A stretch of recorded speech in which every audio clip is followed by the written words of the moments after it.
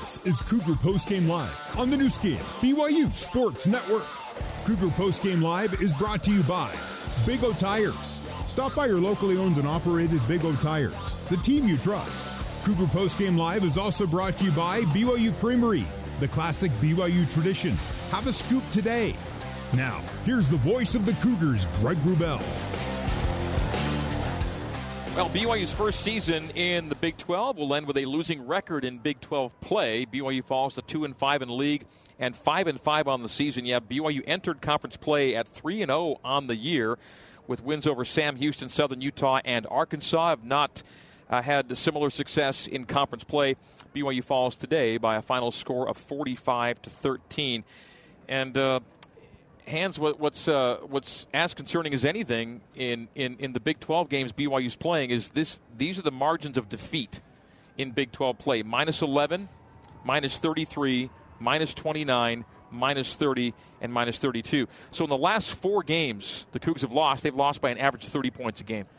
Well, and the numbers are bearing it out. You know, you're seeing some of the national rankings across the board, and BYU is just tumbling. Their defense started out okay. They were somewhere in the middle, somewhere in the 50s and 70s, and then BYU's total defense started to really plummet. They went into the hundreds and continue to fall, and BYU's offense has been down there pretty much the entire season. So those losses and those discrepancies are really bearing out in the numbers. And through the week, I went into great lengths explaining that this is not just the players. It is not just a position group. It's not just a coach or a coaching staff. This is everybody and everything that's going on with BYU football right now. There is nothing that is overly encouraging. You know, it was weird.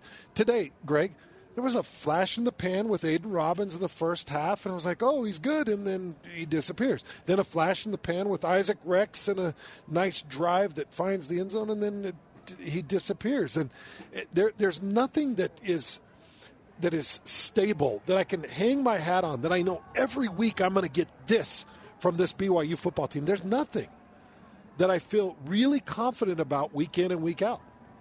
The third down number has been troubling all year, and 1 for 11 tonight in third downs. BYU, earlier in the year, it was just all about the distance. And tonight was not terrible. It's 7.5 yards, the average third down distance. Iowa State was 7.2. So you have two teams with a roughly similar third down distance to gain. But Iowa State on the night ends up at 8 for 14, while BYU goes 1 for 11. And the Cougars coming into the night were ranked at 126th. You can't get much lower than BYU is in third downs, yet BYU found a way to drop from 28.8% to 9% on the night. And the third down numbers never really gotten fixed, and it's just so tough to play winning football when you're not a consistent stick mover. And BYU really put itself behind the eight ball in the first half on only 3 first downs through the half, 4 yards in the second quarter. And Iowa State, once they got that big lead at halftime, the game was all but over. We've already chronicled how Matt Campbell's teams just lock you down. The average is 7 points allowed after halftime under Matt Campbell, and BYU scored 6 tonight. So Iowa State, Greg, has always had a name as a defensive team. Well, in Matt Campbell's time, they've been known as a defensive team. John Haycock is a really good defensive coordinator. He's been with Matt Campbell since 2016. Those guys know each other well. And so when I think about Iowa State, I think, oh, that's just a great defensive team. So they've got an identity. They're a great defensive team. Well, what they've done is they added a wrinkle of offense, and you're seeing a bit of an uptick for Iowa State this year as compared to last year. When I look at BYU, I'm thinking, what is their identity? What are they looking for in recruiting? What are they trying to bolster? Now, Jay Hill has not had time to establish his defensive identity yet. He will. Give this defensive staff time, and they will. These are great coaches. I think they're some of the best defensive coaches in the country. And I know that might seem a little comical to people that are driving around listening to us right now, Greg.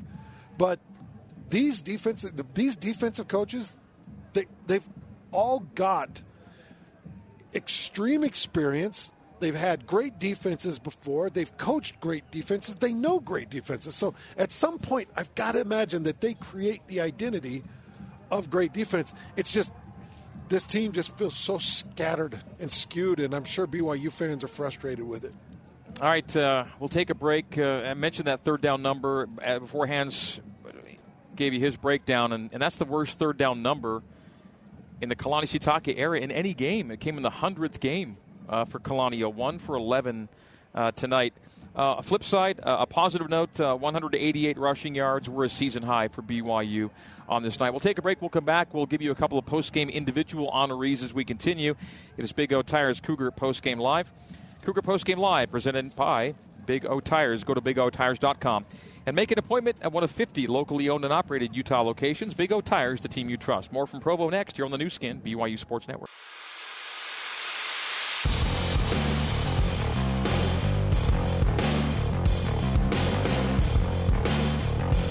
You're listening to Cougar Postgame Live on the new skin, BYU Sports Network. Now, back to Greg Wrubell. All right, to Iowa State 45, BYU 13. We look for a couple of positives in tonight's game, and we give you the Palmer's Metal Mart Steel Man of the game. Palmer's Metal Mart is the source for metal roofing and siding. When you buy from Palmer's Metal Mart, you buy from the manufacturer direct, and you save money. Palmer's Metal Mart, everyone's metal store for over 30 years. Proud sponsor of BYU football. Hans, who did you like as a steel man of the game, someone who showed out tonight and gave the effort you kind of want to see to win that kind of award? Well, it's the name that you heard me call probably 10 times tonight, and that's Crew Wakely.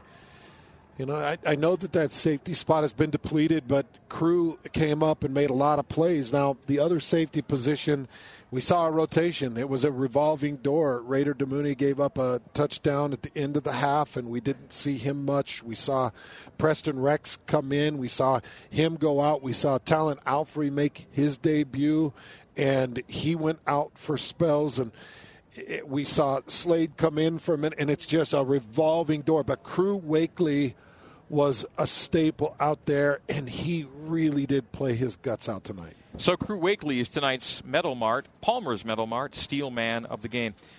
For a Waystar Star of the Game, brought to you by Waystar, simplifying healthcare payments. Learn more at waystar.com. So where do you go for this one? I think a candidate would have to be L.J. Martin, 7 yards per touch on an 8-carry, 56-yard night. Jake Retzloff led BYU in rushing, had a 1-touchdown, 2-pick night. Maybe you're looking elsewhere. Isaac Rex setting a BYU all-time tight end touchdown reception record tonight. He led BYU in catches with 3 and yards with 52 and a touchdown to set the BYU tight end touchdown catch record at 23. Who do you like as a Waystar star of the game for BYU? Well, I think you go with L.J. Martin in this one, and just a couple of thoughts on it. Number one, he pretty much did all his work in a single half of this game. It's confusing as to why we didn't see him in the first half when he was able to come in and do so much work in the second half. But it does give me hope that you'll see him for a full 4 quarters against Oklahoma. And L.J. Martin was flashy. When he would get the ball, you could see a different level of speed. Aiden Robbins kind of just drifted back into the shadows a little bit. You know, you saw Miles Davis for a carry. He drifted back into the shadows. And L.J. Martin was kind of the shining glory in the second half of that game for BYU offensively. All right, those are your post-game honorees. Iowa State 45 and BYU 13 tonight's final score. The Cyclones get bowl eligible. They're the 7th Big 12 team to get postseason eligible. There will be at least one more in the Big 12. Can BYU make it 2 more? They need 2 more games to find 1 more win. Oklahoma next week here. Oklahoma State on the road to finish the year. Cyclones now 6-4, 5-2 in the Big 12. They clinch another winning conference campaign. BYU falls to 5-5, 2-5 in league. BYU will have a losing Big 12 record in its first year of Power Conference membership. More from Provo coming up on Big O Tires Cougar Postgame Live here on the new skin BYU Sports Network.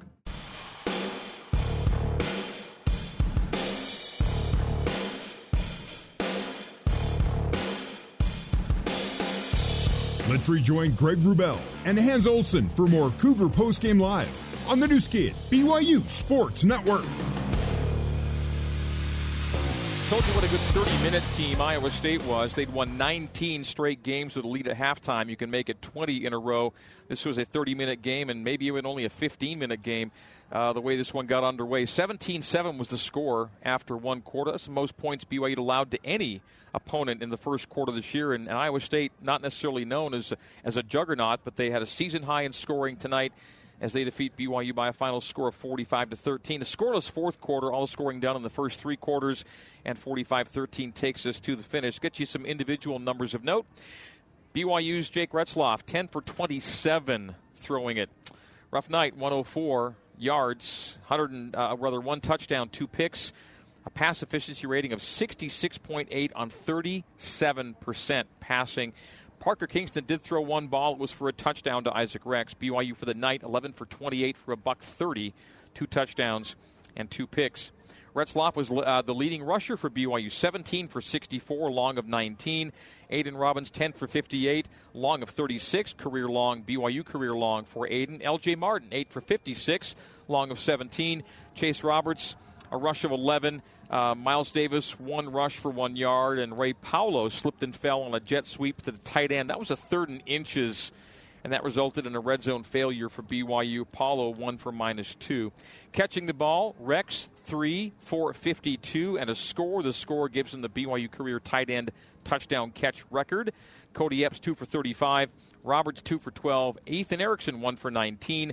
Marion, 1 for 6. Phillips, 1 for 5. A touchdown as well. JoJo's first BYU touchdown catch. LJ Martin, 1 catch for 1 yard. Iowa State, Rocco Becht, 15 for 23 for 203. 2 touchdowns, no picks. It's a Rocco Becht night, 65%. Pass efficiency rating, 168.1. Solid quarterback play from Becht. J.J. Cole goes 1 for 2 for 6 yards. Rushing it, Abu Sama, 8 for 110 and 2 touchdowns. He had a long of 59. That's his season long, and an average touch of 13.8 per carry tonight. Eli Sanders, 9 for 57 and a score. Cartavius Norton, 6 for 42 and a score. So 4 rushing touchdowns with those 3 backs. Becht, 5 for 9. Hansen, 5 for 7. Harris, 1 for 6. Hughes, 2 for 4. And Jalen Null, 1 for -1. 234 rushing yards, doubling the Cyclones' per-game average on the ground. Receiving it, Null led it 5 for 98 and 2 scores. Jaden Higgins, 4 for 42. Jackson, 2 for 27. Bramer, 2 for 16. These are receiving numbers now. Hansen, 2 for 14. Dean, 1 for 12. And that'll do it for Iowa State, throwing it and receiving it. Those are the individual numbers of note. Hans, you looked through the box score. You've seen the numbers. We've broken it down, everything but defense. Leading tackler for BYU, A.J. Vongpachon, 8 tackles, 3 solo. The leading solo tacklers tonight, Tooley and Wakely, 4 apiece. Crew Wakely, who was the steal man of the game for Hans, ended up with 4 solos on 6 total with a TFL and a PBU on this night. Joey Peterson led the Cyclones in tackling, 8 tackles, 2 solo stops. So I know it's always tough when you're getting into double and triple score leads in the second half to really gauge where a team is, but I did want to see this BYU defense shut down those quick slants that Iowa State was hitting them with. Thought they did a better job coming out of the half, at least slowing down those quick slants. I think I only saw 1, maybe 2 completions in a quick slant in the second half. So I was happy with that. That was an adjustment that really needed to happen. As far as the offense is concerned, I wish that there was just something more consistent about it. If it was L.J. Martin for 4 quarters, great. But it's so hard to find any type of flow as a running back when you're playing a half. And I'm sure that that's frustrating to him. And it's probably frustrating to Aiden Robbins at times because he's still dealing with whatever injury he was recovering from and coming back from. And I'm sure that that's probably frustrating to him. But, you know, Greg, it's really hard to find many positives to take away from this game. It feels like the negatives are as heavy as they were in West Virginia. And I really felt like this would be a time to come back in front of your home crowd and shake off that negativity and find some of that that pizzazz that you had against Texas Tech or that you played with against Cincinnati. But now you're getting so far down the road and you're seeing so much bad football that I'm sure that this team is just starting to compile in frustration. Really starting to compile in frustration. And, the other thing that's tough, Greg, is you start pointing fingers a little bit. And people start blaming each other, and people on the outside start blaming the coaches, and the coaches start getting defensive and reining it in, and it's just these are really tough times. And with 2 games left, this coaching staff can't fall in a hole. This coaching staff can't go dormant. This is where they've got to blossom. Because think about it. A win against Oklahoma in this stadium, as absurd as that might sound to us right now, it would go a long way to restore order. I'll go back to that Boise State game last year. Going in against Boise State after, 3 or 4 losses that they had racked up going into that Boise State game. That game didn't look good until you get the Puka Nacua catch in the end zone that wins that, I believe, in overtime, if I'm not mistaken. That was a big moment for the staff to at least save some face. Oklahoma would be the same type of deal. Oklahoma is next on the agenda. Next on our agenda is hopefully a conversation with tight end Isaac Rex, the record setter. After this, Big O Tires Cougar Postgame Live continues here on the new skin, BYU Sports Network.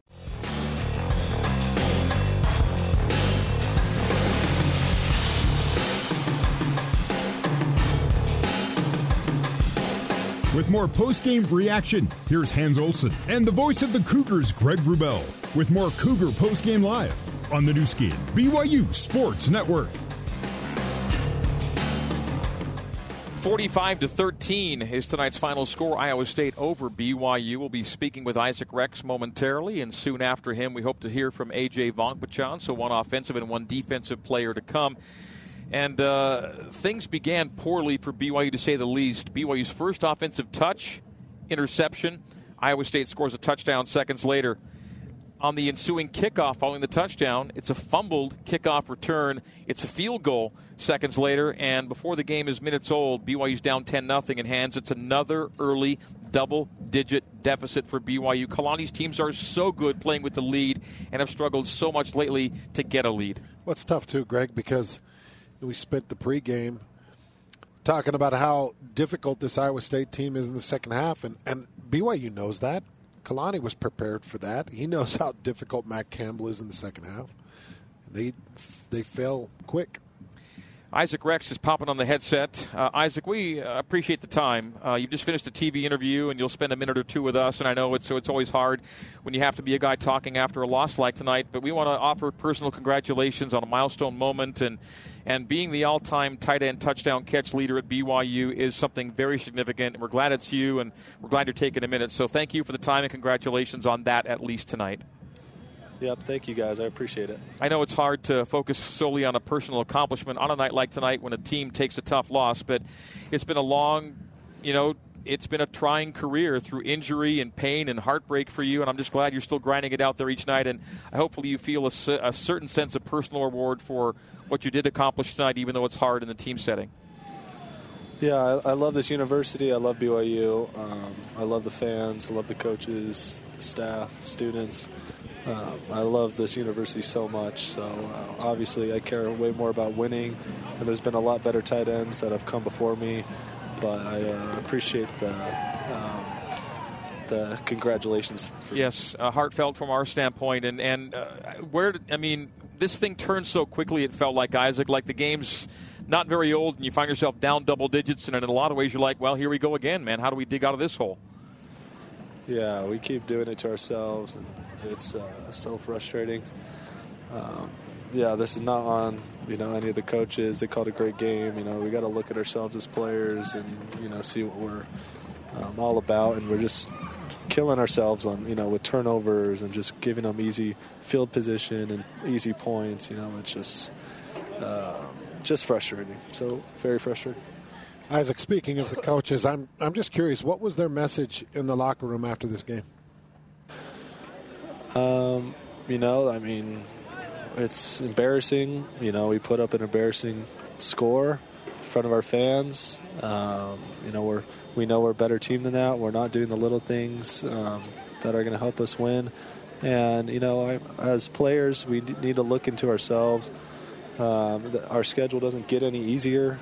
We got Oklahoma and then Oklahoma State. It's like 2 more games to, get bowl eligible, which I think would be a huge accomplishment in the first year in the Big 12. But, it's no time to sulk. Get ready on Monday. Isaac, I'm curious, now with some compiling embarrassing losses with Texas and West Virginia and then coming into this game, how much have things changed in practice? How much are you guys tweaking things to try to shake the ugliness of the week before? There's been some tweaks in practice. We go pretty hard in practice, which is much needed. But it doesn't really matter if I want to say that, like how hard you practice on, throughout the week or how much you prepare. If you're not ready to go on Saturday, that's how it's going to be. You're going to get blown out. And this league is too good. There's too many good teams. If we're not ready to play, if we just make stupid mistakes like we did tonight, we're going to get blown out. So that's how it is. We prepare all week during practice. We prepare hard, but we got to be gamers when it comes down to it. And when it's game time, strap it up. Let's go. Every player is going to be feeling the pain of the season 10 games in. How's your body treating you, Isaac, as you go through the grind each week? Pretty good. As good as it can be, I guess. It's this has been definitely a grind. These teams that we're playing in week in, win out is something that I haven't experienced before. A lot of guys haven't on the team. These schools are good, so you're going to get beat up after games, but we'll push through it. We'll be good. You feel like your wheels are kind of back to where they were before your serious injury? Yeah, I think so. I feel like I'm moving pretty well out there, but it's more important. I'll probably get my stamina up, I guess. But yeah, I'm feeling fast. I'm feeling pretty good out there. So yeah. How'd you like Parker's throw on the touchdown catch tonight? It was money. It was on the dot. And Parker has shown he could sling it. So we could use that to our advantage maybe. Isaac, there was a drive in there that you and Retzlaff felt like you were really grooving together, a couple of connections and a nice drive. Tell me what you've thought of the young quarterback as he's come in and taken over the start and had his second one tonight. What do you think of his play, his style, and how it fits you in this offense? Yeah, I'm proud of Jake. Obviously he would like to put up more points on the board, as and the quarterback gets the brunt of the criticism most of the time, and in terms of the overall offense. But he doesn't deserve any of that. He's been playing hard, been playing well. He made some really good throws today. We're proud of Jake and how he has stepped into this role with Keaton being out, and I think he has a bright future at BYU. All right, so you've already alluded to it. Last thing for you, Isaac, is OU coming into town to play their final ever Big 12 away game. It'll come on Senior Day. You're listed as a redshirt junior. Are you going to be part of the Senior Day festivities next week, or what's your situation? Yeah, I'm going to walk next week. So, are you planning on this being your last year at BYU? Yeah, I think so. Okay. Well, then next week we'll have added meaning for you and all of us that watch you. So we're going to give a preemptive thank you in a lot of ways for what you've done at BYU, if it is indeed your last home game next week. And we'll miss you a lot and appreciate everything you've done on the field and off, and for as good as you've been to the broadcasters. We appreciate you. You've been a great one, Isaac. Well, I appreciate this university. I appreciate all you guys and what you guys do for this university. I love this university. But, yeah, let's win next week and experience, maybe my last home game and just have fun with it. So here's to it. Thank you, Isaac. You're the best. Appreciate you. All right, A.J. Vong-Bachon next. Big O Tires Cougar Postgame Live continues on the new skin BYU Sports Network.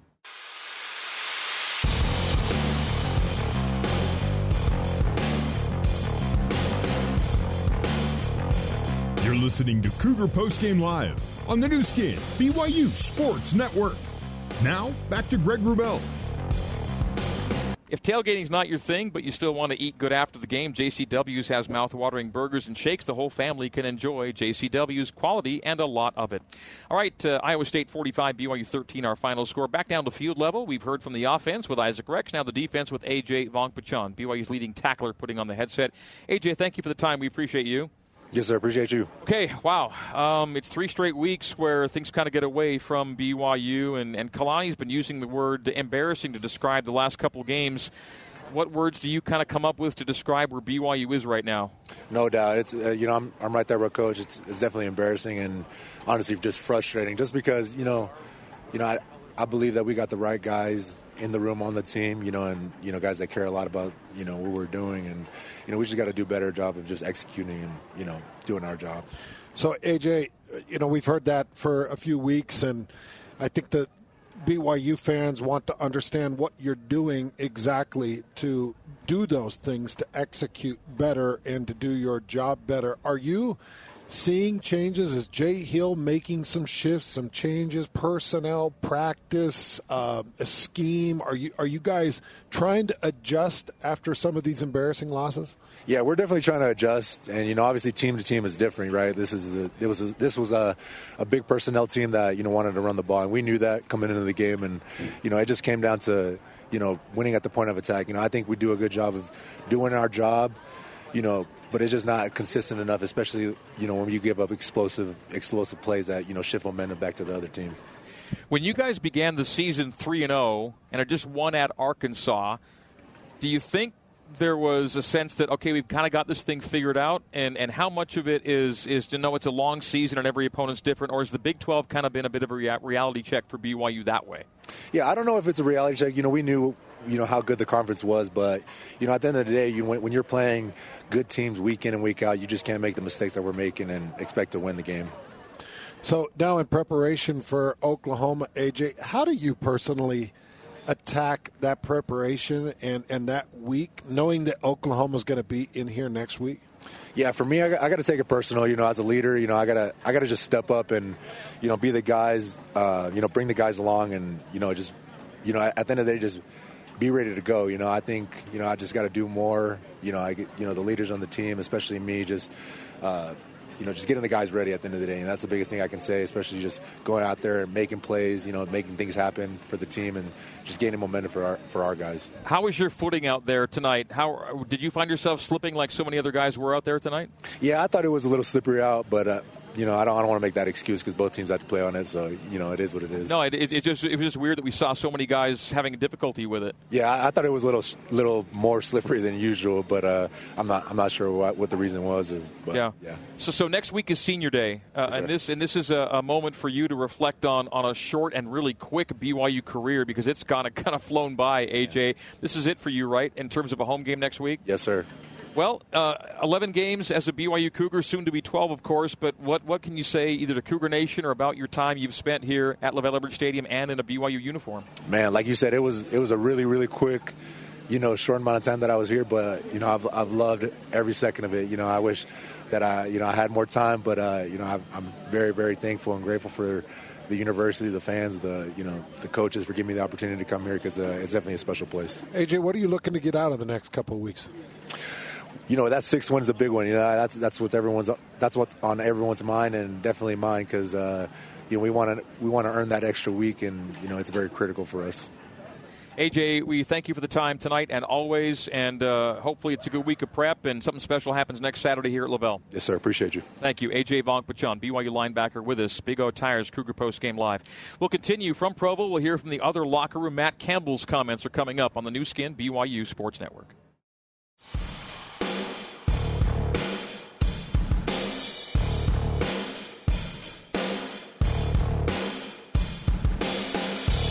Let's rejoin Greg Wrubell and Hans Olsen for more Cougar Postgame Live on the new skin BYU Sports Network.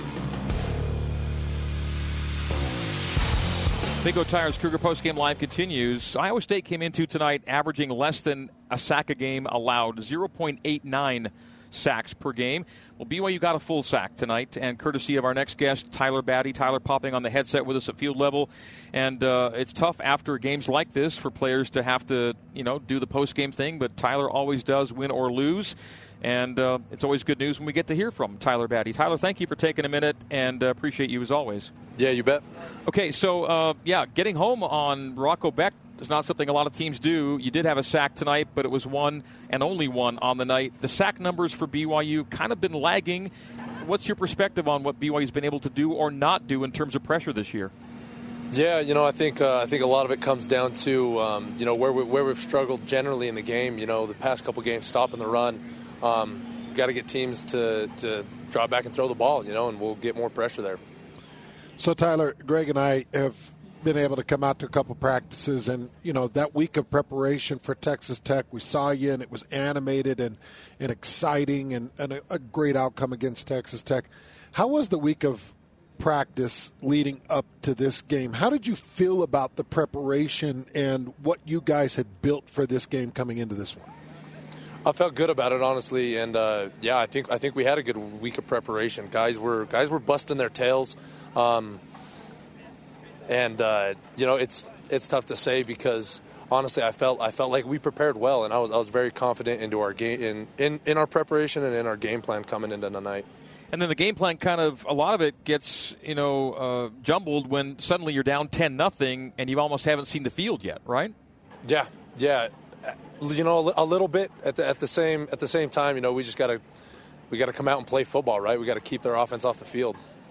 So, Tyler, some of those long run plays that get on the outside, just kind of walk me through what the defense needs to do in those moments to seal up those edges. Because Oklahoma, coming to this building next week, they're going to try to hit those outsides. What do you got to do to better sure up the outside? Guys just got to do their job, right? It's not like we're not prepared for that. It's not like we haven't mapped that out. At the end of the day, guys need to fit up where they're supposed to and make a play. Oklahoma and Oklahoma State remain the two chances you get to get bowl eligible. We've seen week to week, Tyler, that you don't necessarily know what's going to happen in the Big 12, despite what you think you might know. The chances of BYU getting that game to get that 13th game, how are you guys approaching it now? The same way every week we as we prepare for a game, right? We prepare to win, we expect to win, and so looking to get that sixth win and be bowl eligible. We'll be doing the same, and again, we're going to do some soul searching and figure out what we need to do to make this thing go and really make some strides on defense and so this week in practice, that's exactly what we're going to do. We're going to trust our process, and we're going to look to see what more we can do so we can be more prepared come next week. You feel like the defensive staff, do you feel like they're pressing hard? Do you feel like they're really pushing and doing everything they can to get you guys ready week to week? Yeah, absolutely. Tyler, next week is Senior Day. You're listed as a junior, but I can never tell nowadays with COVID and everything else which is a junior that wants to walk on Senior Day, which is a guy that's got another year. Where do you stand right now with your eligibility and if you're part of next week? Yeah, I will be walking next week. Keep my options open for now, but, don't want to miss out on that opportunity. And so I will be walking next week. So it could be your last home game at BYU. Yes, it very well could be. What are the chances of that, do you think, Tyler? Too tough to tell right now? We'll see. Yeah, absolutely. Wow. Well, either way, it becomes an emotional moment for you because you get it out of the way either way. Can you already kind of forecast a bit what you might be thinking and feeling against the Sooners next Saturday? Yeah, absolutely, man. I love LaVell Edwards. I love the stadium. I love BYU football, and to think that it's coming to an end so soon, it's sad, man. Absolutely. Well, we hope that there is a moment of happiness and moments of happiness next week for you and this team, and something special happens, and you find a way in these next 2 weeks to earn that 13th game. It would be something special, and it would be a great way to wrap this thing up for you and the guys. Tyler, thanks again. Yeah, absolutely. Great job on your sack today, Tyler. Tyler Batty. That's Tyler Batty with us. Thank you so much. All right, let's hear from the other locker room now. Matt Campbell is the head coach of Iowa State. His team defeats BYU tonight by a final score of 45-13. This was Coach Campbell in the Iowa State press area a short time ago. Our thanks to audio engineer Clark Jackman for obtaining these comments moments ago. What made this, what I'm saying, is your best all-around game this year? Yeah, I just think it goes back to what I've said about this team. I still feel like if you really look at every game we played, we have gotten better every week. And, even last week, I thought there was a lot of improvement in some areas. And, again, you look today, Abu Sama, another freshman that steps up and played his best football game. And the way our kids practice, I think there's still a growth pattern in this team that is it's remarkable, and I give a lot of credit to our seniors, and they continue to work really hard to get better one day at a time. With that growth pattern, where does the offensive line fall in that discussion? Yeah, I think they're certainly, on the front line of it. That group, it just it seems like every week has made great strides, and I think it's coupled with the tight end group really having confidence. It's certainly coupled with the growth of the running back room. I thought that running back room was phenomenal tonight. And again, I think sometimes you look at just one entity, but it's never that. It's really that collective group just getting better and in sync. And a lot of credit to the seniors, the players, and obviously the coaches. They're doing a great job. What was your third down strategy tonight? Yeah, I think the biggest third down strategy was get ourselves into manageable situations, right? And, try to do everything in our power to put ourselves in situations that we can manage. They've got a really great pass rush. They've got the ability to pressure you, and we didn't want to be in third and long situations. We thought that would be really challenging for our group. Until I went keeping track, Rocco was involved in every one of them. More than just a handoff. Was this maybe his most headiest game? Yeah, I really thought it was. In a multiple facets, I thought he did a really great job in terms of, like you said, on third down, and even when the first or second read wasn't there, his ability to get to his third or fourth read. I thought he did a really good job tonight using his feet. I thought that was improvement from where he was last week, in my opinion. And, I thought he played with a lot of confidence. Again, a lot of credit to Nate. I thought, our offensive staff put him in great situations, but I really thought Rocco was confident and played his best football game for 4 quarters. There were a couple plays tonight, the middle screen to Bramer, Jalen's touchdown, where it seemed like the offense and Nate maybe went up a level. Like that looked like creativity and execution at a level that we hadn't maybe seen. Yeah, I think we ran the Bramer one maybe a week or two ago, but you're right. I think it's timing and execution, and again, I think that the Jalen one, we talked last week. There were some times where we did some really good things, but there was also time our detail was off, and Jalen will get the credit and certainly Rocco's throw, but it's Dimitri Stanley's split and what he does on that play that actually creates the touchdown. And it's a little thing that nobody will see, but it's the detail and precision there. Rocco's got the ability to find out what the coverage was on the Bramer deal and really put ourselves in the best situation to be successful. And so that's where the growth process of Rocco continues to evolve. And again, it's detail, and we will still have to prove that we can do that with elite consistency going forward, because those challenges will only get harder. But from our end, I thought the ability to do it at this place where it hasn't been done very much at night against an opponent we had the utmost respect for, it was fun to watch our kids go execute with a lot of precision tonight. In the second quarter, BYU totaled 4 yards in place. What did you feel like you did right defensively to really shut them down? Because after you got that 10-0 lead, of course, they came down and got that touchdown and cut it to 3.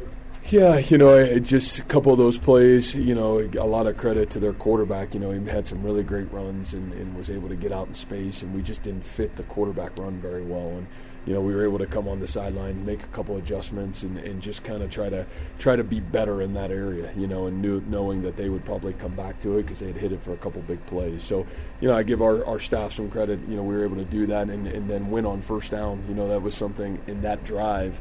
I think they were in a lot of second and shorts and third and short situations, and I thought our ability to try to get them out of that situation and maybe put the flow of the game back in our favor was critical for us. And then on the other side of it, once they did score that touchdown, the next 3 TDs that you guys scored in the second quarter were all rushing touchdowns. And then you had the big rushing plays, obviously, in the third quarter as well. What kind of contributed to the running game just getting better and getting more explosive as the game progressed? Well, I think, we were trying to get ourselves spatially into some space, but, if you're going to do that, you got to be able to make some people miss. And that's where, again, what happened tonight was our running backs were able to really have great vision and really make some great runs. I mean, Abu Sama's 2 runs are, man, I don't know if we've seen that in a while, where there's multiple people that he was able to make miss. And, I thought, Cartavius did a really good job of that at times tonight. And then, I thought Eli really kind of set the tone for us at the beginning of the football game. So, you got to have guys that can get out in space and try to make people miss. And fortunately, our kids did that. Still 2 games and allowing the table 2 guys to get that 6th win. What's it mean for this group from where they came from, not only at 1-3, but just everything this summer? Oh, I mean, I just told those guys, what another huge milestone for these kids. I mean, and you guys that have covered us know that it's been a long road, and I think a lot of people counted us out. I think a lot of people with the situation that came in hand kind of backed away from our team and our program. And, every time I felt like that happened, I felt like our kids just continue to intensify their precision and detail and togetherness. And what they've done is remarkable. I mean, their character, they haven't flinched when it's been good or when it's been tough. And they've had the ability to just keep working. And I think that character, that resolve, that competitive character has just shown up, honestly, since January. And it's been something that's been really fun to coach and really fun to watch. And, yeah, I think today's a big milestone. And, we'll celebrate it tonight. But obviously there's huge football in front of us. And what a great opportunity to tribute to this team that we're in Week 11 and put ourselves in a really great spot. Yeah, I think, he was really close tonight. My guess is, he'll be ready to go. I think, we just wanted to be, I know I've said this for the last 2 weeks, I want to be right, then I want to be fast. And, I do. I think for Coop, he should be ready to rock and roll. Man, great for J-Mo tonight to get another freshman steps up in a critical moment and, man, had a big interception. I thought played a really good football game, so we're really proud of him. So, but that's where we think Coop's at. Last one right here. Obviously the 3rd straight road victory, and in a league like this, it's tough to get wins on the road. What does it say about the team's mental toughness, being able to have consistent success away from home this season? Yeah, in our program, when we've been really good, we've had the ability to win on the road. And, I think that you're right, it's really hard to do, and it's really hard to do in this conference. But I think, again, it says a lot about the competitive character and the competitive endurance of our kids. And, as this conference, you better bring it every week, because everybody can beat everybody, and you got to be able to play your A football. And we've continued to learn that value, this young football team, and hopefully that value continues to go forward for us. Thanks, guys. All right, that is Matt Campbell, head coach of the Iowa State Cyclones, and he alludes to that without referencing the situation directly. The fact that Iowa State's football program was rocked by the gambling situation in the state of Iowa, and you lose a starting quarterback, you lose your returning leading rusher, you lose 5 or 6 starters on this team to recover from what they had to deal with. Not only the actual, the personnel, tactical part of it, but the effect on the overall team morale, the speculation, the intensity, the gaze on to recover from all of that, to get bowl eligible and be an upper tier Big 12 team with 2 games to play. Kudos to Matt Campbell and Iowa State. They are now bowl eligible for the 6th time in the last 7 seasons. He's a really good one. He and Kalani were both hired in the same year. They're both in their 8th season with their teams. Kalani's at 61 wins, and Matt Campbell's at 52 wins, and is proving to be a real find for that program. And you think, well, could he weather what they just dealt with? And he's weathering it. That team is weathering it. You're right, and I had forgotten about that.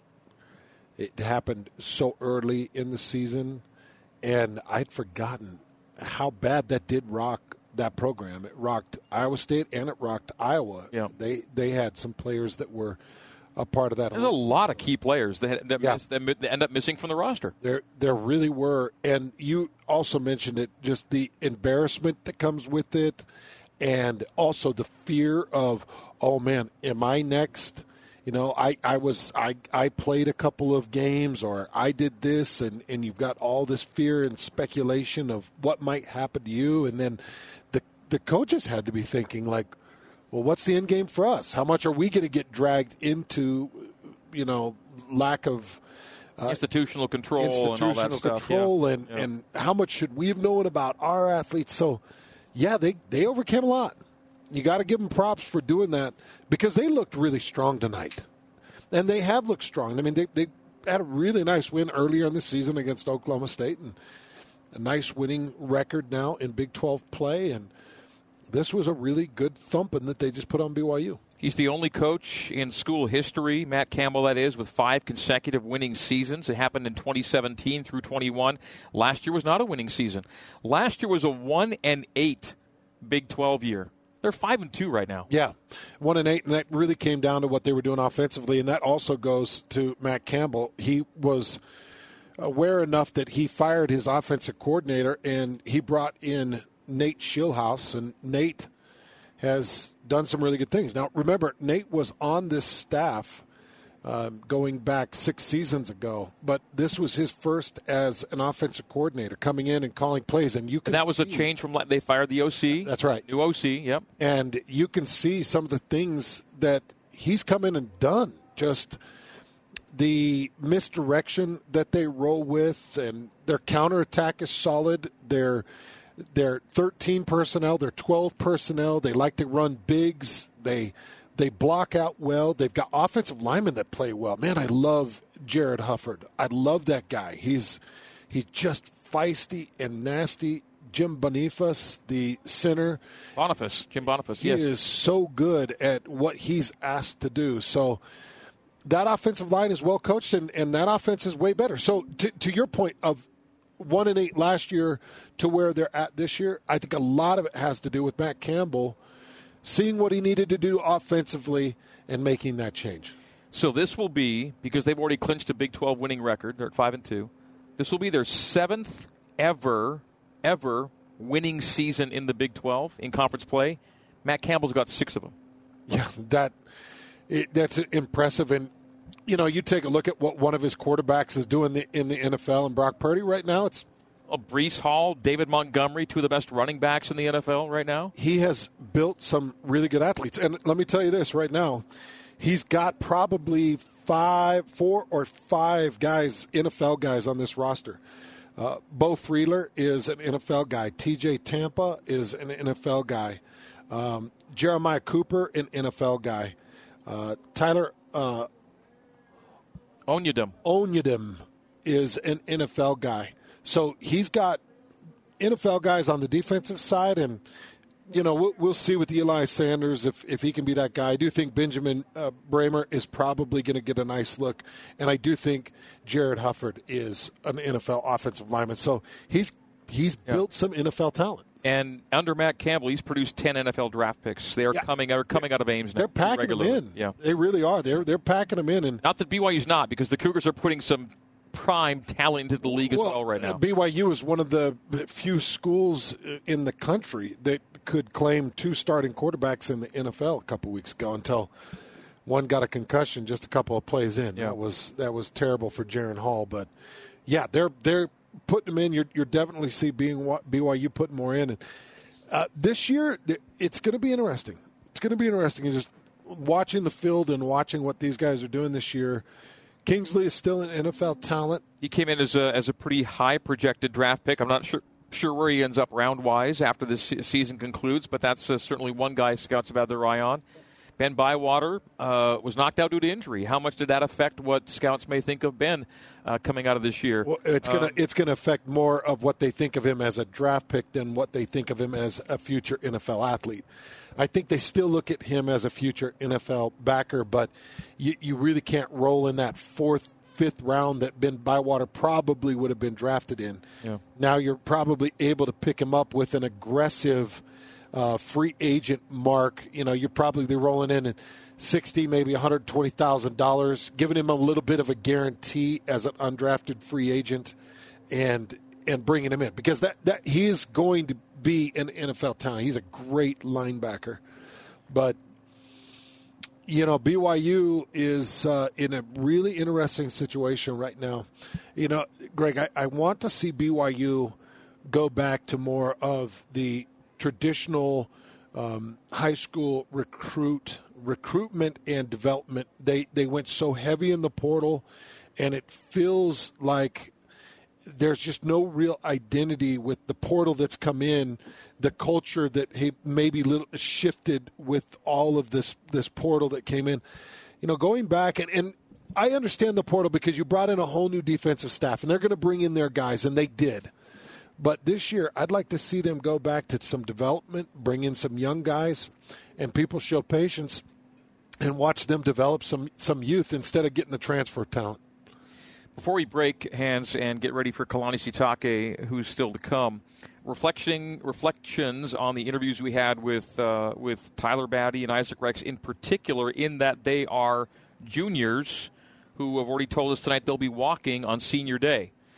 Isaac Rex sounded like he was pretty sure done. Tyler Batty left it a little more open, but you can tell that both guys wanted to put themselves into the senior day list because they think this could be it for them next week at BYU. Yeah, I thought Isaac Rex was pretty open with you when you asked him pretty pointedly what his plans are, and it feels like that will be his last game in this stadium coming up next week, and that is a really solid career. A guy. So glad he got the record tonight, Dan. A guy that set that record, and you hope that he can even extend it by one or two coming up next week against Oklahoma. As far as Tyler Batty's concerned, felt like he really left that more open. Yeah. He said he wanted to make sure he doesn't miss out on it just in case, because he wants to keep his options open, he said. Be interested to see what Tyler Batty's draft grades are right now. I mean, if I had to kind of drop a draft grade for him, you're looking at a 6th or 7th round talent potentially. I might try to beef him up, make him more of a 3 technique in the NFL. You've got to have that crazy explosive speed off the edge in the NFL to play defensive end, but I could see him being a really good 3 technique. I do think he's going to get an NFL shot. I think the draft might be difficult for him, and I don't know how much that plays into his decision to come back another year. Another year with Kelly Popinga and Jay Hill and Sione Pua and Jan Jorgensen. Maybe that cranks it up just a little bit more intense and gives them another shot. Let's revisit your forward keys to the game here during Big O Tires Cougar Postgame Live. Your first key dealt with quarterback pressure. Yeah, BYU's offensive line and the defensive front that they were going to face. I talked about the 52 quarterback hurries that Iowa State had put up this year. They end up with 3 sacks and 6 TFLs on the night, Iowa State's defense, that is. Do you have a QBH stat, a quarterback hurry? Ended up with 2 hurries in addition to the 3 sacks. Okay, so they were definitely on top of Retzlaff. There was one roughing the passer that I can really remember, but they got after him. They really got after him. The one that really bugs me, and I don't want to get too preachy or harpy, but in the second half, Iowa State's rushing 3. I think 2 of them were backups. They rushed 3, and they got the pressure on Retzlaff. And I can't remember if it was the sack or if it was just the pressure. I don't know if you remember, but you remember I mentioned a 3-man pressure getting there is unacceptable in that moment. This offensive line should take a lot more pride in that moment. But they got there. That's the one that really frustrates me, and it sits heavy on my mind. So that was number 1. Key number 2 was Jake Retzlaff getting off quick throws, and in the first half he completed only 2 passes. Only 2 passes. The second quarter was absolutely bonkers, but I didn't see enough of those quick throws into those quick forming routes. I didn't see enough to feel good about it. It opened up with an interception where he was trying to go to the deep level, instead of throwing the underneath route and going with the easy pitch and catch. He forced it into the zone, and it was an interception. It always makes me wonder how much that rattles a kid that's in his second start, to where he's like, man, I can't take that kind of shot. I can't take that kind of risk. And he kind of gathers it in a little bit. And I do think that had some lasting effects through the first half. It felt like he shook some of that off in the second half and came out and slinged it just a little bit better. But I think that he was pretty rattled. I wanted to see more quick passes. I want to see more quick slants and jabs and quick hitches and digs. I want to see those things. And your last key was rush yards. I think this dealt with BYU rush yards, or was it Iowa State rush yards? No, it was BYU needing to have the lead at half because Iowa State. Oh yeah, that's right too. Because Iowa State is so good at closing out games in the second half. And it was 31-7 at halftime. So I had rush yards in my mind for some reason on your keys tonight, and I didn't know if it was either way. Iowa State doubled their rush average on this night, and BYU, for the record, did set a season high in rushing yards at 188 on the night. Their previous high was 150 in the home win over Texas Tech. I will tell you that when you get into the second half and you're in a double and then a triple score lead, I do think that some of those rushing yards are probably fairly empty. And I take a look at that first half when Iowa State was fully engaged and really leaning into the game. That's more what I take from it. But I will say L.J. Martin did come in the first parts of the second half and did some he did some things that made you feel like, all right, maybe he's the spark. Maybe he's the guy that helps you get through this Oklahoma game. We'll take a break. We'll come back. We still have to hear from Kalani Sitake, and we'll do that momentarily. Final score 45-13, Iowa State over BYU. You're listening to BYU Football on the new skin, BYU Sports Network.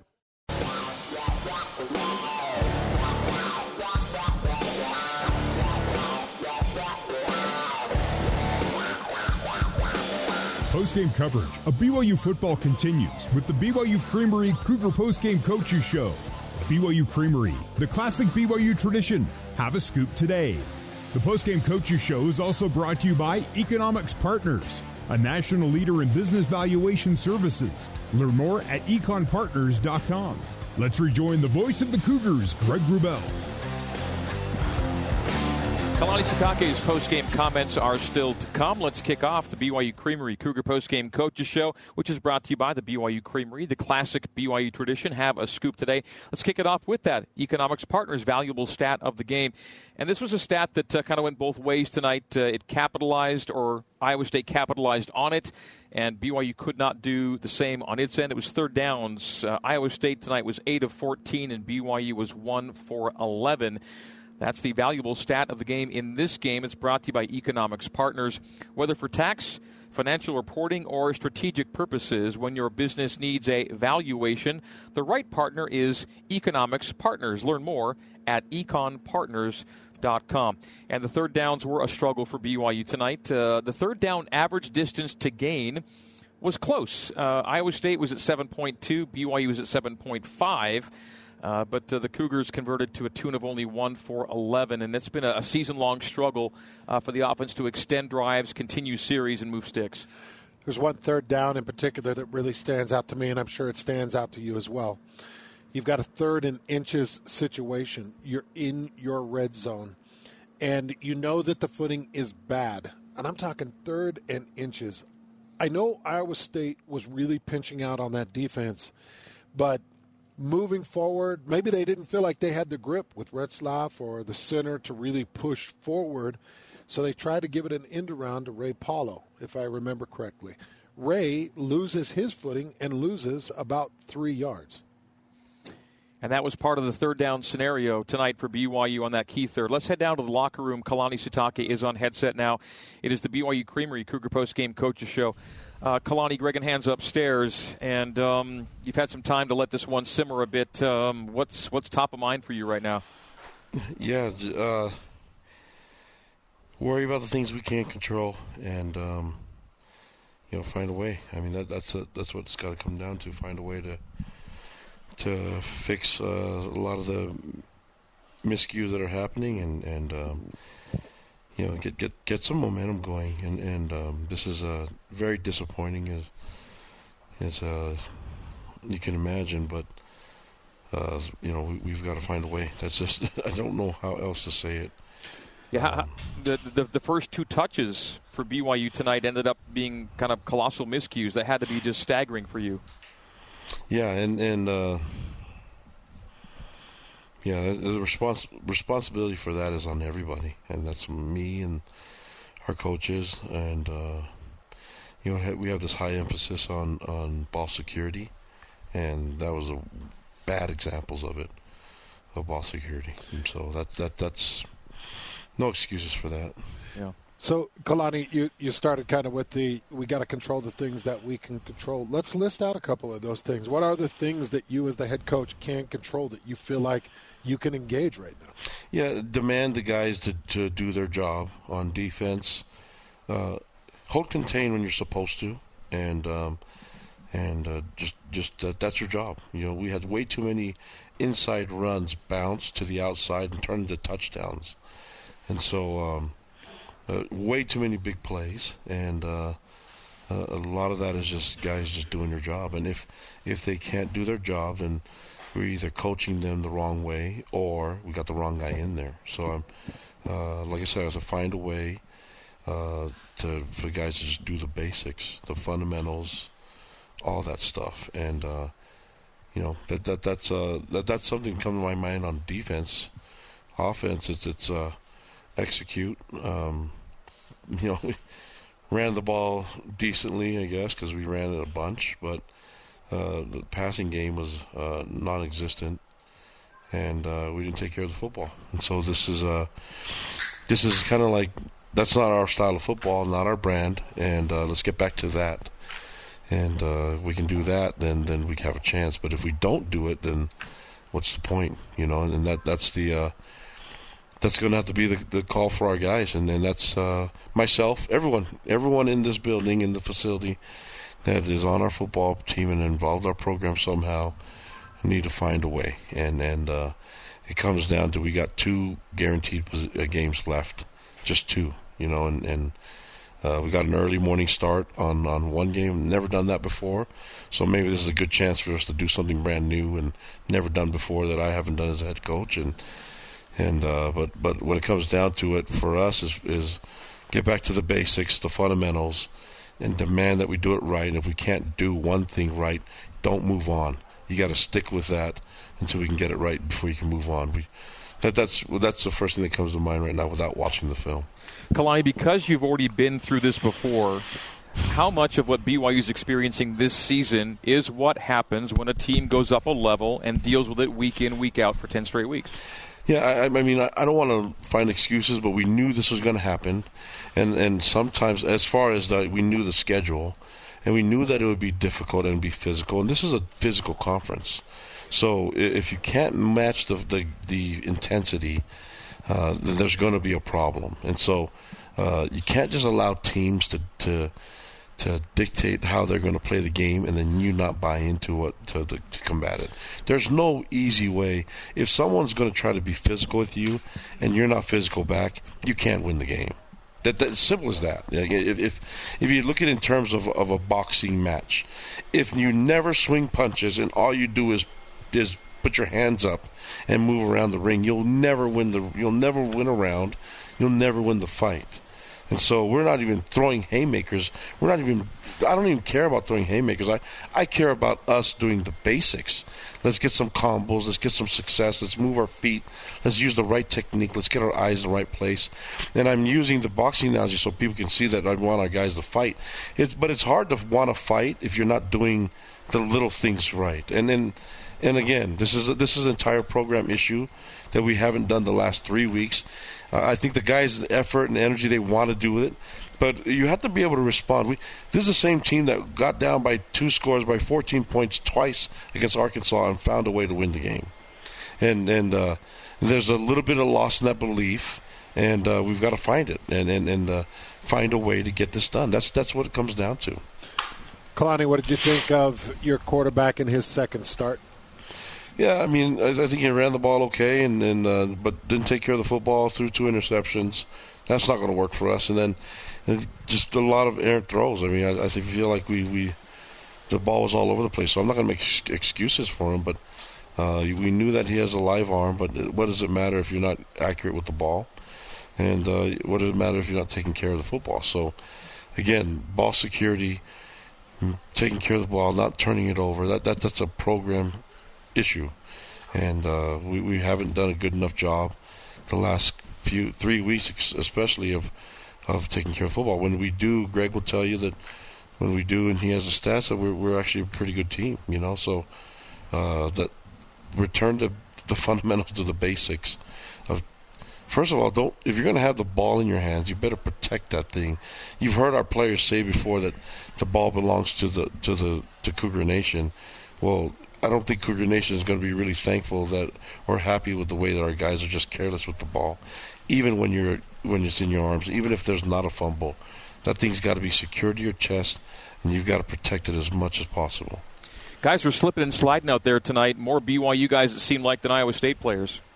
Yeah, I don't know the answer to that one. I mean, they're on the same surface as us, but do we have the right shoes on? I have no idea. But I can tell you, slipping usually happens with body position. So it means that they probably have better technique and better body position than we did, you know. And it's hard to cut from an inside foot to think that you're gonna, on a slippery surface, you're gonna make plays, and it's hard to come to balance if you're jump stopping instead of buzzing your feet. So again, return to the basics. I don't know. I would look at the footwear and see what the situation is, but we've got a week to figure it out. So I mean, I don't know if that's really that big of a deal as far as maybe I'm bypassing because I'm so focused on the technique, but whatever it is, man, it's an issue that all of us need to fix. And so if we have too many guys, I know there's a guy slipping, there's guys on the ground, but maybe you guys say we have more of us than them. It felt like it to me. I recall one Iowa State player slipping in the flat when they threw to the running back out of the flat, but that's the only time I really recall that somebody was losing their balance on the Iowa State side. There was one play in particular where Retzlaff lost his footing, and Ray Paulo, I believe it was Ray, it might have been Tava, but lost their footing just on the outside. There was 2 guys in one play, and then Ray Paulo on the end around on the 3rd and inches where he falls. It felt like it definitely affected BYU more than it did Iowa State. I think that, I mean, obviously everything's a factor into but the thing that has nothing to do with putting the ball close to your chest. Right. You know, that has nothing to do with knowing who you're supposed to tackle, with holding the edge and contain, with being assignment sound with the run fits, with missing tackles on guys that not even blocked. So, I appreciate guys trying to find ways to look at all the different variables. For me, those are the ones that stand out the most. We had unblocked guys missing tackles. We had guys taking bad angles. We had guys losing the edge and on an inside run that bounces and then goes for the touchdown. You know, we had guys that just were not in the right spot, and so that's the stuff I want to fix right now. And body position, hands, using our hands, getting our eyes right. I felt like guys were peeking in the wrong gaps, and that's what allowed us to lose the edge. And I think Iowa State, this is one of the best blocking tight end teams that we've faced. But that really doesn't matter if you're not using the right technique. You can't change. You don't have a chance, man, to hold the edge or to beat them and be assignment sound and keep your outside arm free, things like that. It's taught in football 101. We'll take a break and get closing comments with the coach, Kalani Sitake, coming up. It is the BYU Creamery Cougar Postgame Coaches Show. More with the coach next on the new skin, BYU Sports.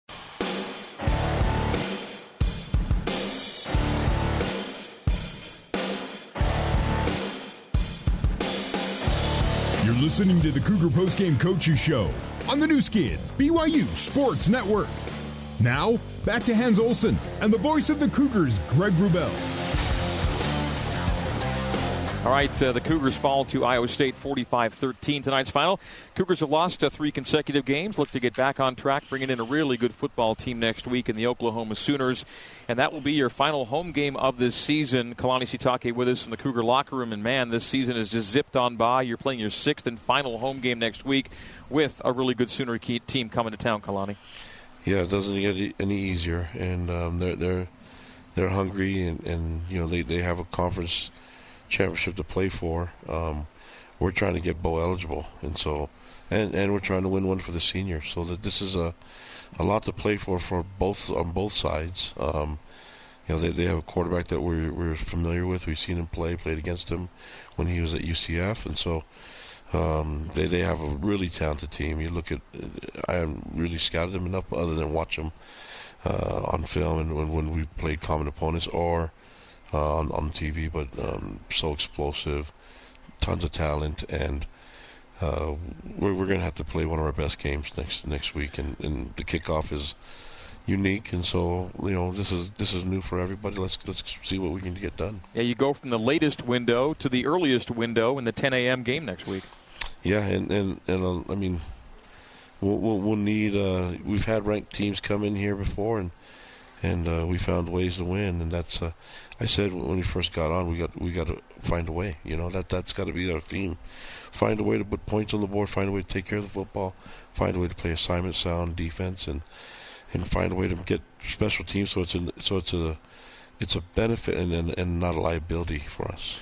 So, Kalani, where does the journey start to getting to Oklahoma? Is it you sit down with your 2 coordinators and you go over things, and what kinds of conversations will you have with them when you guys really sit down, start to look at this film, and prepare for Oklahoma?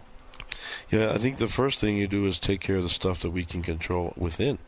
And, why are we making these mistakes? Why are we not playing assignment sound on all 3 phases? And so talking to Jay, talking to A-Rod, and talking to K-Pop, this is we've got to figure out what's going to be the best thing for us scheme-wise and the best thing for us personnel-wise so we can have success and not get ourselves in trouble with mistakes. And so taking care of football has got to be that's an everyday thing for us. But now it's like, how can we do a bunch of defenses if we can't do one right? So let's do one right first. Offensively, let's figure out a way to get positive yards, whether it's run, pass, or RPO, or whatever it is, and let's build from there. Oklahoma comes in 8-2. You'll then finish with Oklahoma State, but Oklahoma State have been kind of clipping along, and we see Kalani week to week. You just don't know, because OSU went to UCF and lost 45-3 today. Now, the OSU conversation is 2 weeks from now, but the point being, week in, week out in this league, you just can't say what's going to happen. And there are upsets every week in this league, and you get the chance to be that team to pull off an upset next week. Yeah, that's what we have to strive for. We have to be excited for that opportunity to have a ranked team come in here in November, which is what we have not been able to see in years past. To have this type of quality opponent show up here and play in our home.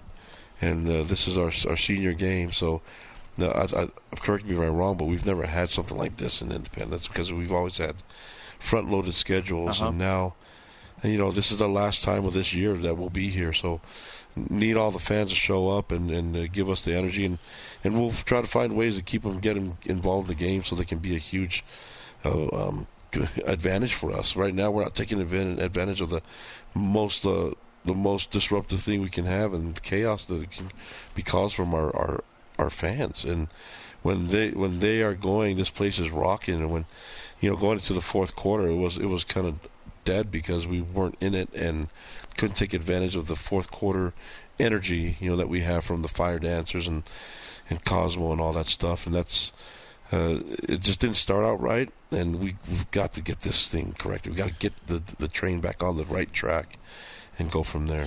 So, Kalani, L.J. Martin comes back in this game. Talon Alfrey comes back. Paul Miley came back. There were some guys that really got back. Still didn't see Keanu Hill, no Darius Lassiter. Two-part question. Coming out of this game, did you feel like you were healthy? Any major injuries or concerns? And number two, Is there a chance that we do see a healthy Keanu Hill, maybe a healthy Darius Lassiter coming into that Oklahoma game? Yeah, I think that's the week that we're hoping to get Darius back is next week, and we're hoping to. I mean, Keanu did a little bit limited stuff today. We're hoping that that's going to be the case, and I think that's. I mean, we think that's going to be probably going to end up happening. It's hard to tell. Keaton practiced last week, but he still wasn't 100%. So we think that maybe by the time we get to next week early practice, that we might be able to see it. But there's a lot of guys that are banged up. Hopefully, we get guys back. I'm more concerned about guys when they get back and they're on that field, that they're doing their part and they're doing their job and they're not making mistakes like we've seen. Kalani, thank you as always for the time. We'll get back with you next week as you get ready for the Sooners. Appreciate it, guys. Thank you. All right, that's Kalani Sitake. We will come back and get back into Big O Tires Cougar Postgame Live as we roll on the new skin, BYU Sports Network.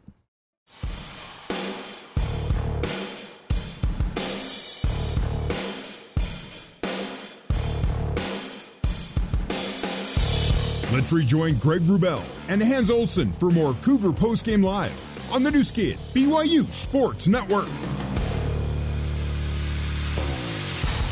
All right, getting close to calling it a night here at LaVell Edwards Stadium. BYU falls to Iowa State 45-13. Let's pause 10 seconds during our postgame coverage for station identification on the new skin, BYU Sports Network.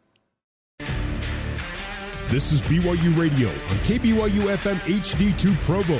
You are listening to BYU Football on BYU Radio.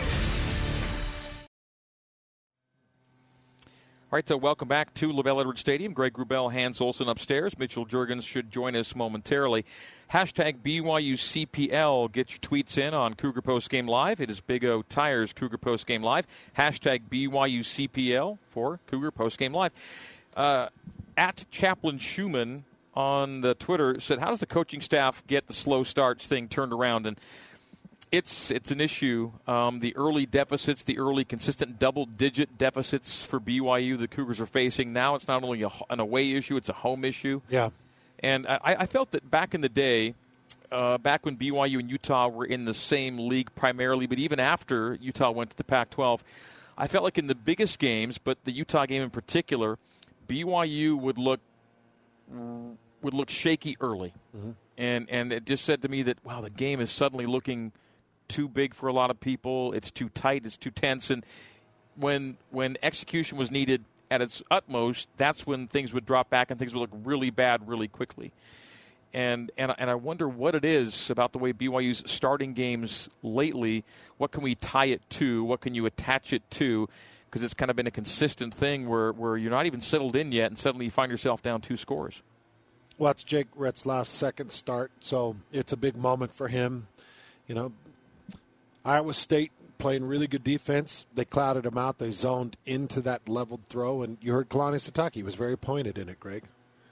He knows exactly what Retzlaff is supposed to do. Retzlaff knows what he's supposed to do. He's got an underneath route. Drop it to the underneath route. If you've got a zone floating and you've got that deep route, you drop it to the underneath and you go get 10 yards. You just don't risk that interception in that moment.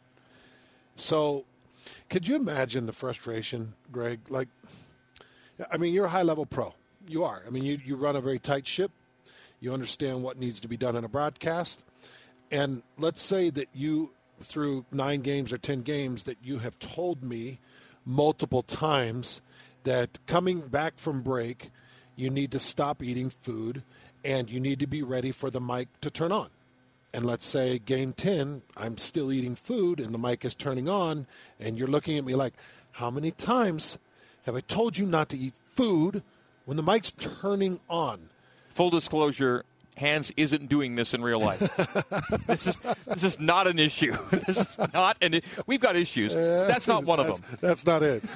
But when we're talking about pocket contains, I can't imagine how many times Kelly Poppinga has expressed to Banya and Batty. I can't imagine how many times Jay Hill has told his safeties in angles, You have to hold contain.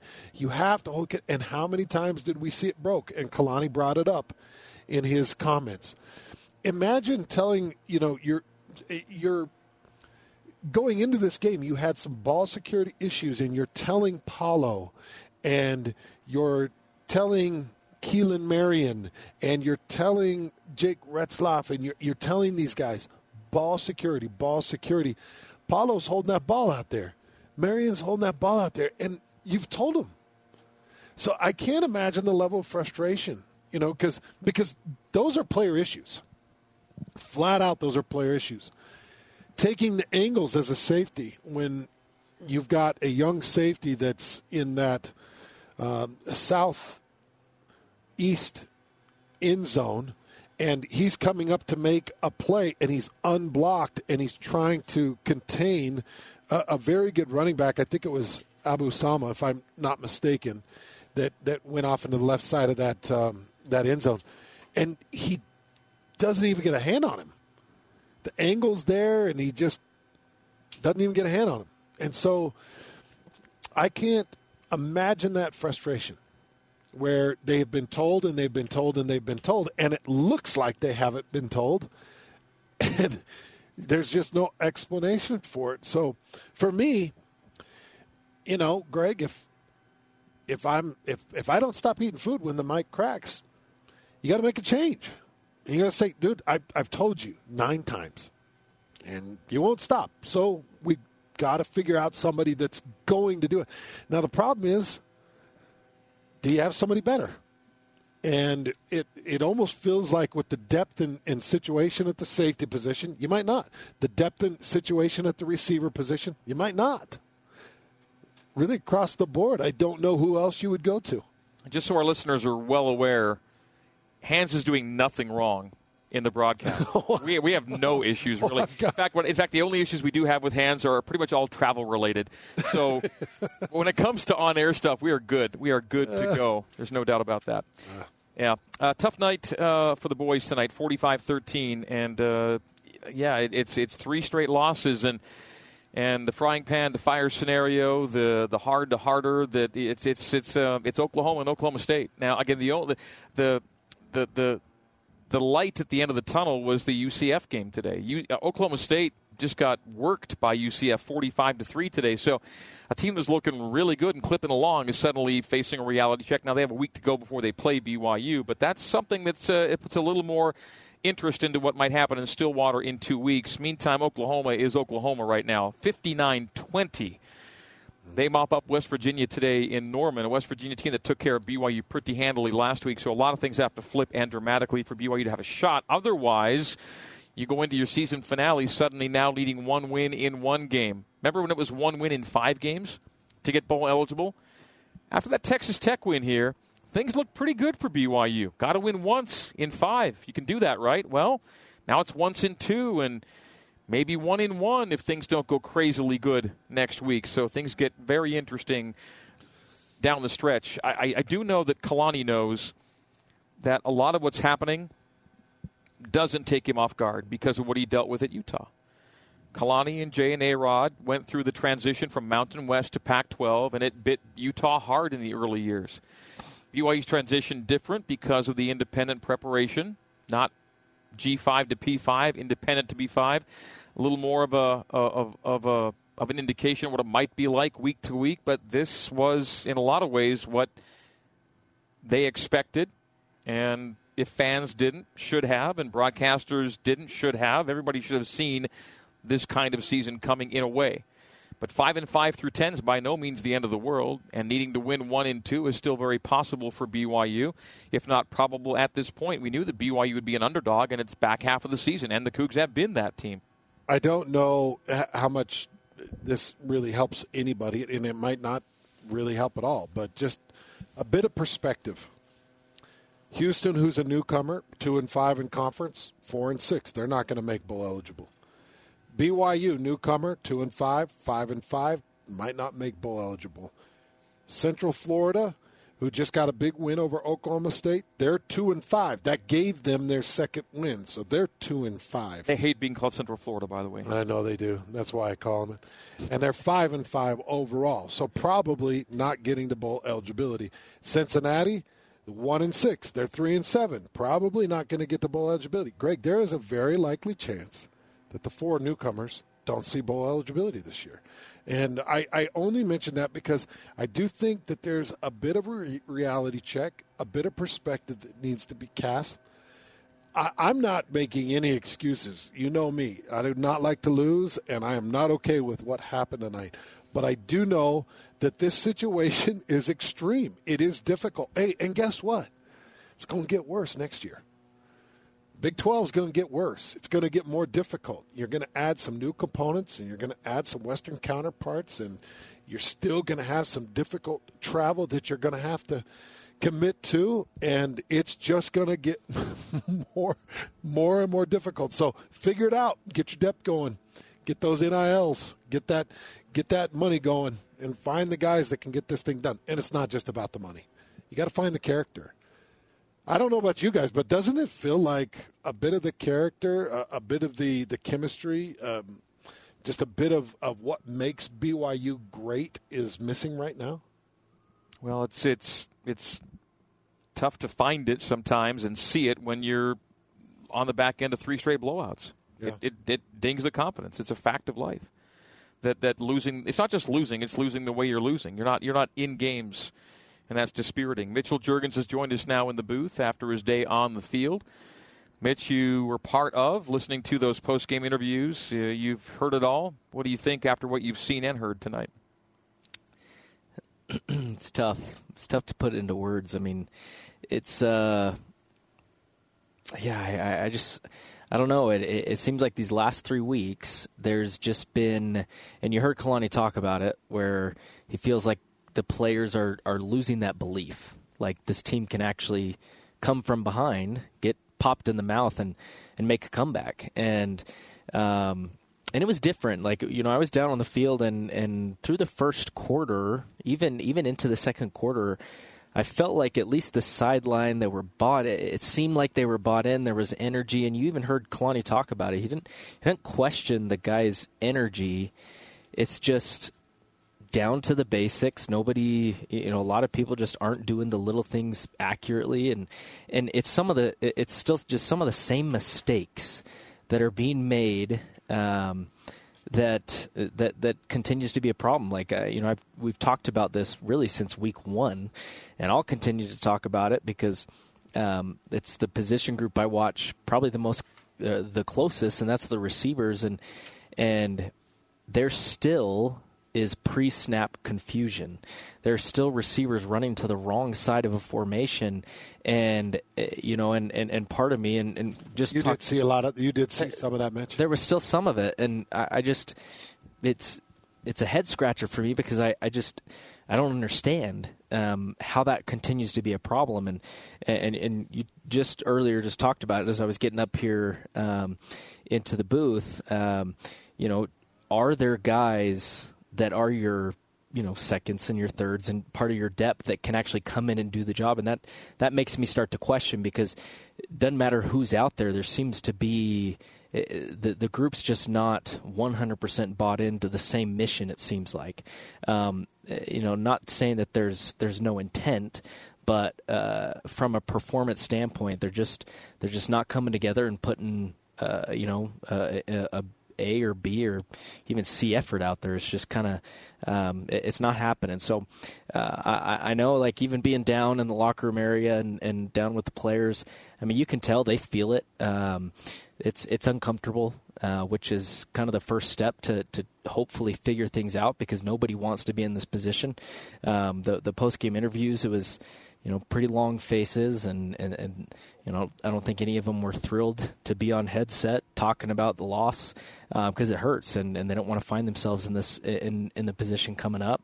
I felt like this was the game after 2 back-to-back embarrassing losses that we'd see a different product, but we didn't, and so there's clearly a lot of things to fix, and it's not just a film review and how can we what are the adjustments that can be made? I think it's truly you've got to find the players that actually want to fight and make a difference.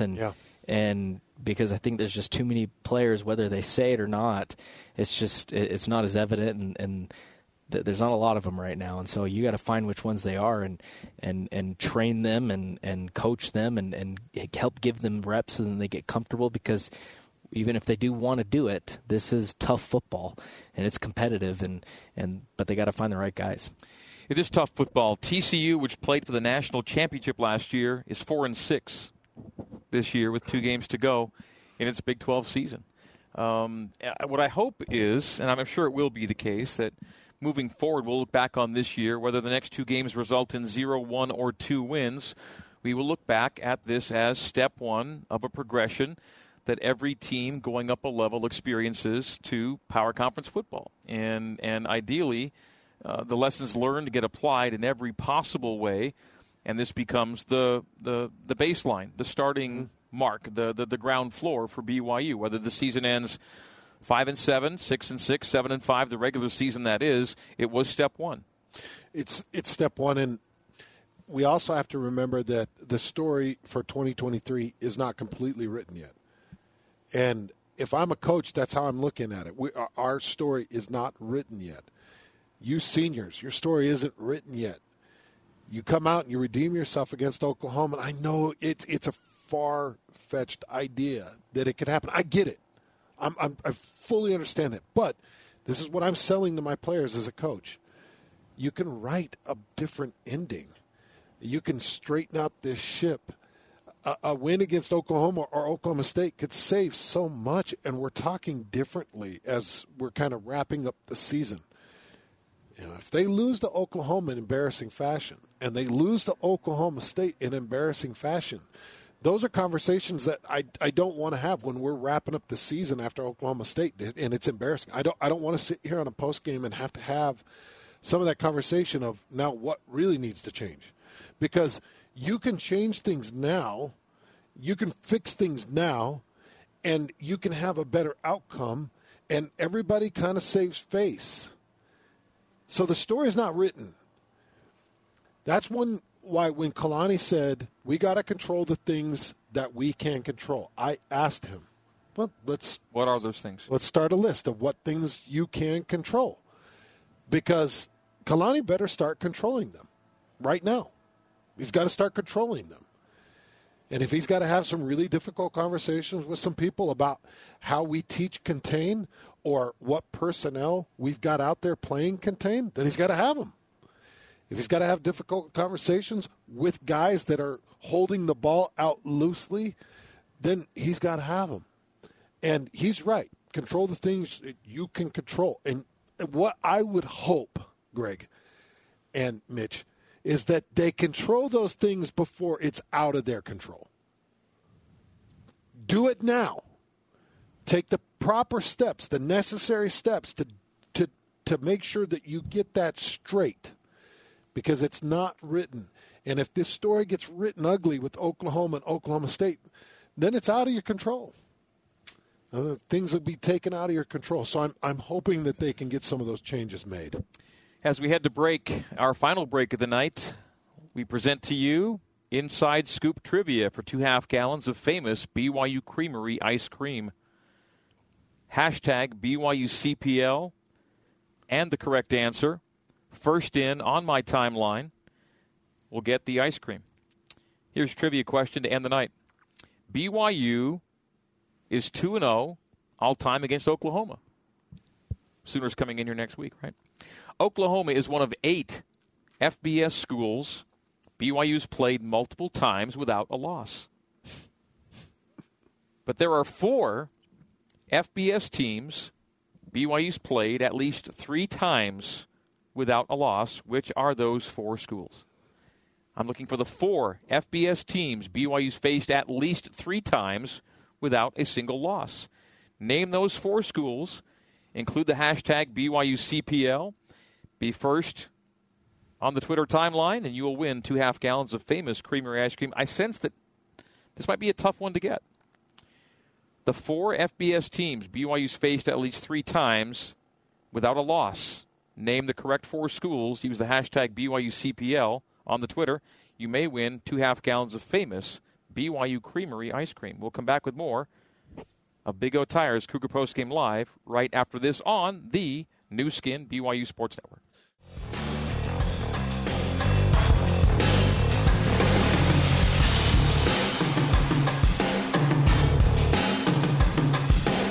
With more post-game reaction, here's Hans Olsen and the voice of the Cougars, Greg Wrubell, with more Cougar Postgame Live on the new skin BYU Sports Network.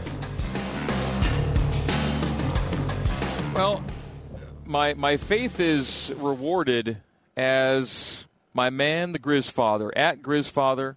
No way. On Twitter, got the correct answer to our skill testing trivia question tonight. The question was, which of the 4 FBS teams BYU's played at least 3 times without a loss? And Senor Grizz answered correctly: SMU, Houston, Cincinnati, and New Mexico State.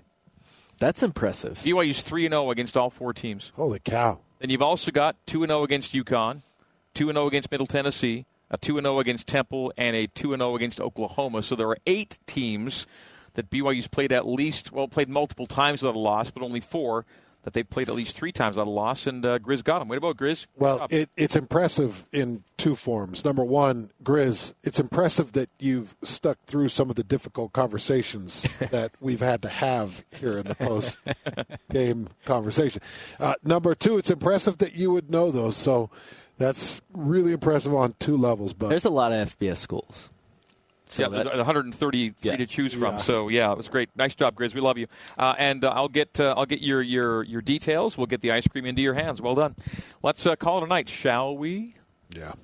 Next, so you go from the late window tonight, getting off the air at 1:30 in the morning, to leaving the house at 6 a.m. next Saturday morning to make it in time for the 8 a.m. pregame and the 10 o'clock kick. I like the late kick. I did. I was able to sit around, started watching Michigan Penn State at 10 a.m. Yeah, no, me too. And then I was doing yard work all afternoon. It was a beautiful afternoon, knowing that we still got a football game at night. Love it. And next week we'll flip it around, and it'll be frosty. Well, it'll be nice because I'm going to take my beautiful wife on an evening date. I don't know. Maybe we'll drive the Alpine Loop. Who knows? After the game? Yeah, maybe a trip to Home Depot. You know, something real nice. It's getting more romantic by the minute. What I'll do is take her to Tucano's, man, and we'll just keep those meats a coming. That's all I'm worried about. All right. Let's. Who's the crew back at BYU Radio? Well, I know we have engineers here and there. But Sean O'Neill and Barry Squires are involved here and there. We have others back at the studio. We had Seth Larson and Derek Duncan as our control board operators. We had Terry South as our ever-vigilant coordinating producer. Jason Shepard was our studio host, but the studio was here in the booth and down at Cougar Canyon. We have Clark Jackman and Michael Wimmer as our audio engineers here in the booth. We have Associate AD leadership on the corporate sponsorship side from Casey Stauffer. We had a spotter in Matt Jarvis, statistician in Ralph Sokolowski. We had stats interns tonight in Talmadge and Jonathan, I believe, tonight. Jonathan Hull was working it along with, Jerem Hartzell. Was Jerem Hartzell and Jonathan Hull tonight. And did I mention Ralph already? I mentioned Ralph, didn't I? You did. Yeah. So a lot of people working to make this thing happen tonight. We appreciate Brett Pine and Kenny Cox and Duff Tittle and all the athletic communications folks working on the football side. Have I forgotten anybody, Michael? We hit all the good people. We did them all? All right. Well, a lot of people work to make this broadcast happen, and we thank all those in Cougar Nation who stick with us to the very end. And it's 1:32 in the morning after tonight's broadcast, a game that sees Iowa State defeat BYU 45-13. So the last 2 BYU opponents, West Virginia and Iowa State, have gotten bowl eligible with wins against BYU. That's now 7 bowl eligible Big 12 teams. There will be at least 8, and BYU hopes there's 9. As the Cougs need one more win in their final 2 weeks, it'll be here against OU next Saturday morning, and then at Oklahoma State, time TBD for that one as we reach the end of the 2023 campaign. 8 a.m. radio pregame, 10 a.m. Mountain Time kick on a chilly morning at LaVell Edwards Stadium next Saturday. So, For all those folks we just mentioned, that leaves only the headset guys. The man to my right, Mitch Juergens. The man to my left, Hans Olsen, the big man.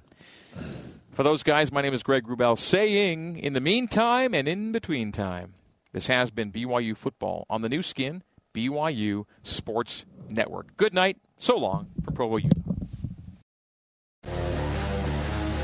You have been listening to live coverage of BYU football on the new skin, BYU Sports Network. Coverage of today's game has been brought to you by All Pro Capital Real Estate Investments, by Les Olson IT, your office technology partner. BYU football is also brought to you by Smith's Food and Drug, fresh for everyone. BYU football is a production of BYU Athletics in association with BYU Broadcasting. Special thanks to BYU President Shane Reese, Vice President Keith Vorkink, Athletic Director Tom Homo, and Associate Athletic Director of Corporate Sponsorships, Casey Stauffer. BYU football is an exclusive presentation of the new skin, BYU Sports Network.